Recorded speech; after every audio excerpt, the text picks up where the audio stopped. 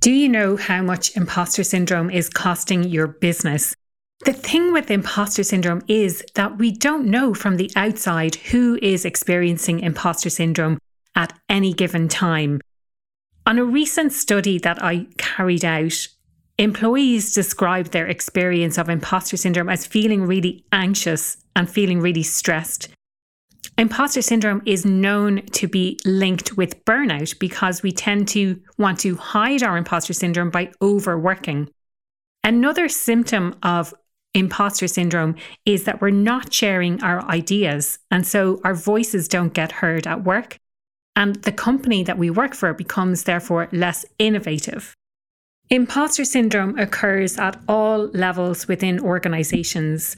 And it's especially prevalent when we start a new role, when we start a new company, and it can become really debilitating when we are promoted to a position. If you'd like to know more about the work that I do with organizations when it comes to imposter syndrome, to identifying it, to managing it, to overcoming it, please check out my website, impostersyndrome.ie. That's imposter with an E, impostersyndrome.ie. You're listening to the Happier at Work podcast. I'm your host, Aoife O'Brien. This is the podcast for leaders who put people first. The podcast covers 4 broad themes: engagement and belonging, performance and productivity, leadership equity, and the future of work. Everything to do with the Happier at Work podcast relates to employee retention. You can find out more at happieratwork.ie. Earlier this week, something popped up in my Facebook memories. I'm sure you know how it is. You get these reminders from years gone by. But this particular memory was from 2 years ago. And if you cast your mind back, we were pretty much in the height of the pandemic at that stage. And I carried out a piece of research. The Facebook memory essentially was asking people to fill out this survey. And so it reminded me, I suppose, of the importance of well-being, with National Wellbeing Day coming up on the 28th of April. So that's 1 week from the release of today's episode, if you're listening in real time. And then last year for Workplace Wellbeing Day, I shared the results from that particular survey. So if you'd like to get your hands on the results, they are available through the resources section on the Happier at Work website. That's happieratwork.ie. Click on resources and you should see it there.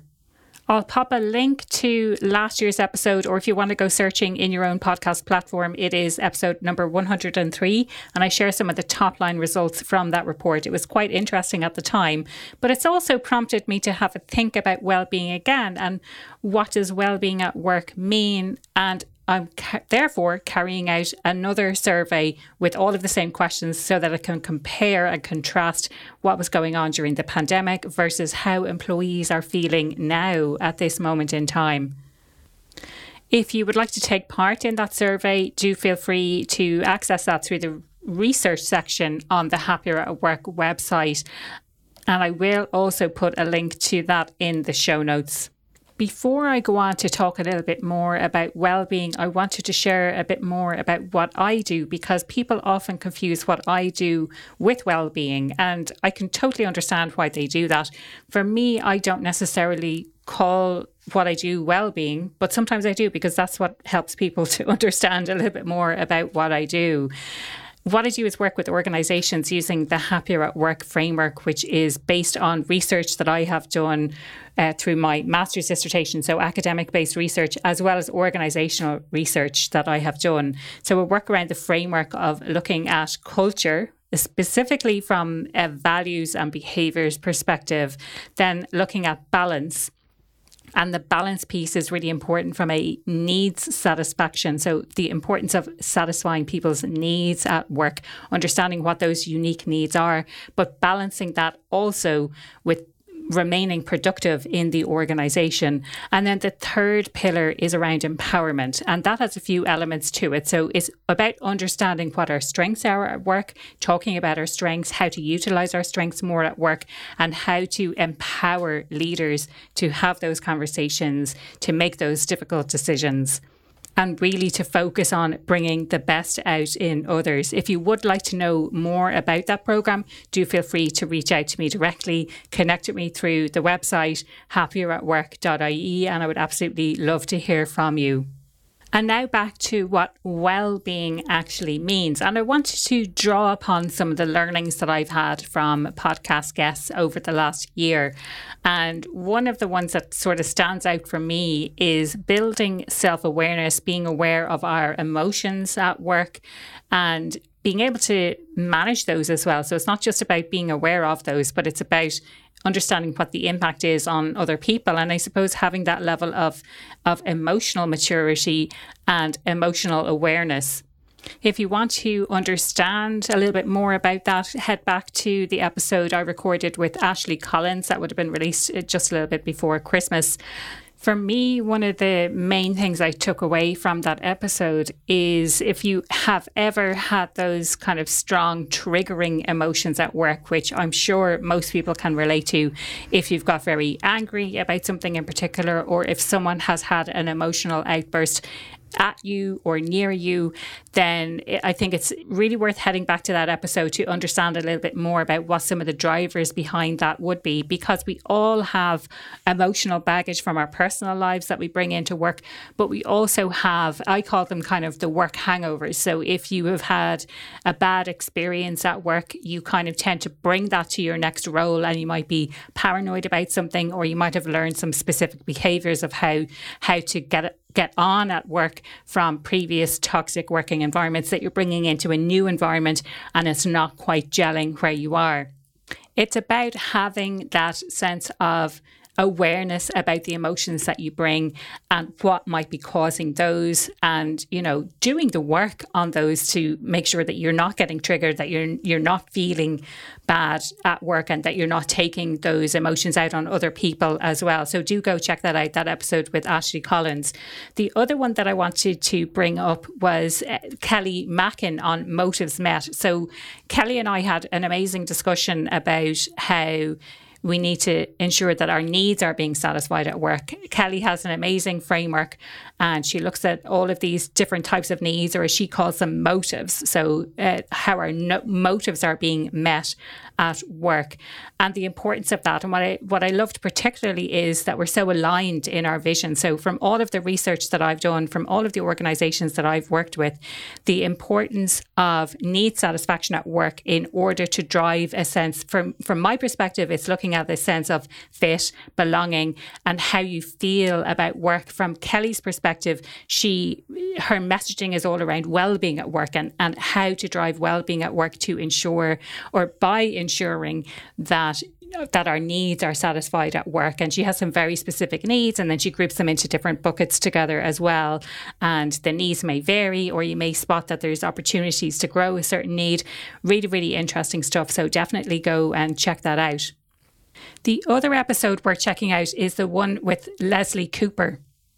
And the thing I took from that one was more about finding the balance between good stress and bad stress. So understanding that there is this fine balancing act when stress that drives growth and is a stretch for someone and feels like a challenge, when that turns bad, and that can turn into then chronic stress and burnout and things like that. So striking that balance between those two, recognizing that stress isn't always bad, that it can be a positive thing. It can be a positive force for change. It can facilitate growth, all of those great things. But that's when you're in the stretch zone.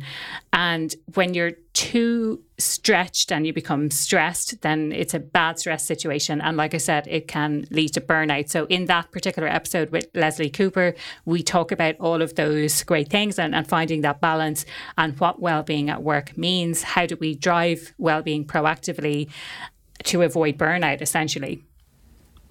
Before I finish up today, I have some thought-provoking questions for you.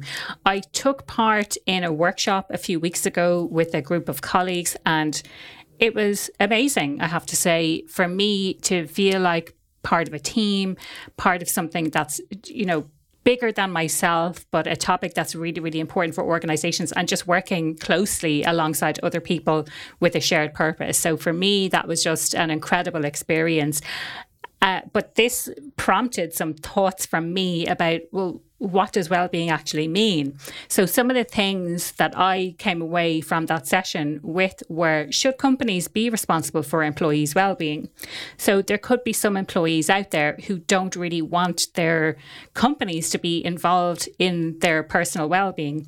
Now, some thoughts for me on this would be that up to a point, the companies need to take responsibility, especially when it comes to things like workload and stress management and burnout. So looking at things like that, particularly when it comes to personal well-being, there may be some people who don't really want their companies to be meddling in that. They want to take personal responsibility for their own well-being. So just something to bear in mind. Another question that came from that session for me, or something that kind of stood out, was thinking about what the main causes are of not being well at work. So what are the main hindrances for preventing us to have well-being at work? And how do we address those root causes? And, you know, kind of going back to what I said about the Leslie Cooper episode, thinking about good stress versus bad stress, providing the support that people need in their roles, providing them with feedback, ensuring that they feel challenged at work, that they're in the stretch zone, that they're growing, that they're developing, versus a sense that you feel like you're completely drowning at work, that you can't really cope with the workload, that your emotions are getting on top of you, you're having some mental health difficulties, all of those kinds of things. So finding that balance and being able to have those conversations, I think, is really important. And then that brings me on to the next point of individual well-being, because well-being might well mean something different to each individual, and having those conversations at an individual as well as at a group level to understand what each other's well-being needs are, I think is really, really important as well, because what well-being means to me might be very different to what well-being means to you. And I think this kind of brings us back to the point that there is no necessarily one-size-fits-all solution. But if you have a framework to work with, that you can look at the specific different areas that need to be addressed, then I think that's the kind of the point of difference, where you can launch from that perspective, that it's not a one-size-fits-all. We're not doing the same thing for everything, or we're not doing the same thing for every single person, but we're addressing their needs on an individual basis.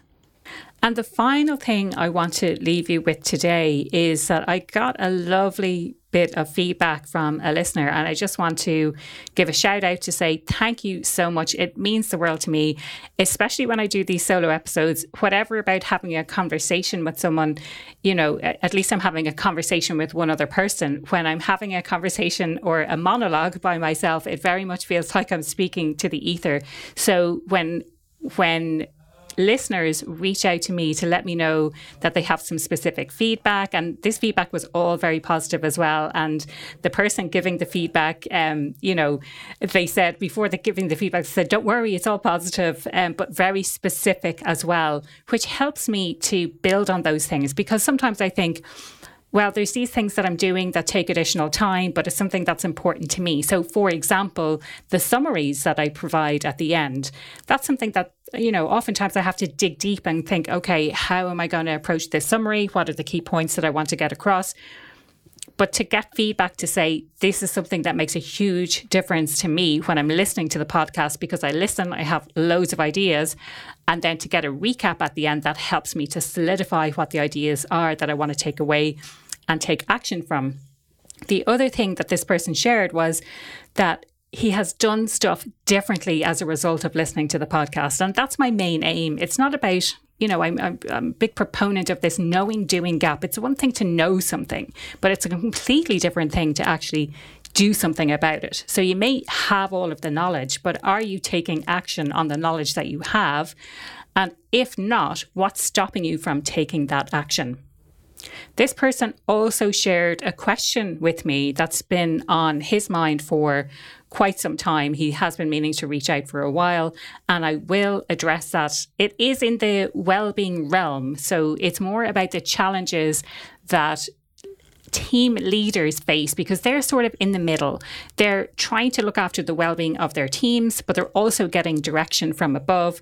The workload is kind of filtering down through, and it's about being in the middle and how to manage that more effectively, and how to get the message of the importance of well-being back up to the senior leaders, and also how to manage the well-being and how to manage the workload for the team, or rather how to manage the well-being of the team when there is such a heavy workload coming down the line as well. How do you keep well-being at the forefront when there's a business to run, when there's things to get done?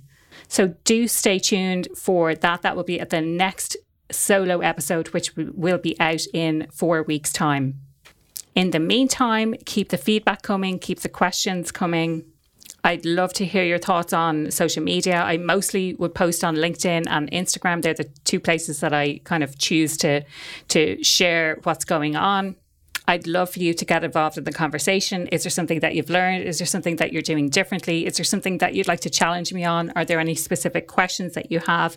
As always, you will find all of the details on my website, happieratwork.ie. All of the links are there for you to connect with me across any of the social media channels. So I look forward to interacting with you. That was another episode of the Happier at Work podcast. I am so glad you tuned in today. If you enjoyed today's podcast, I would love to get your thoughts. Head on over to social media to get involved in the conversation. If you enjoy the podcast, I would love if you could rate, review it, or share it with a friend. If you want to know more about what I do or how I could help your business, head on over to happieratwork.ie.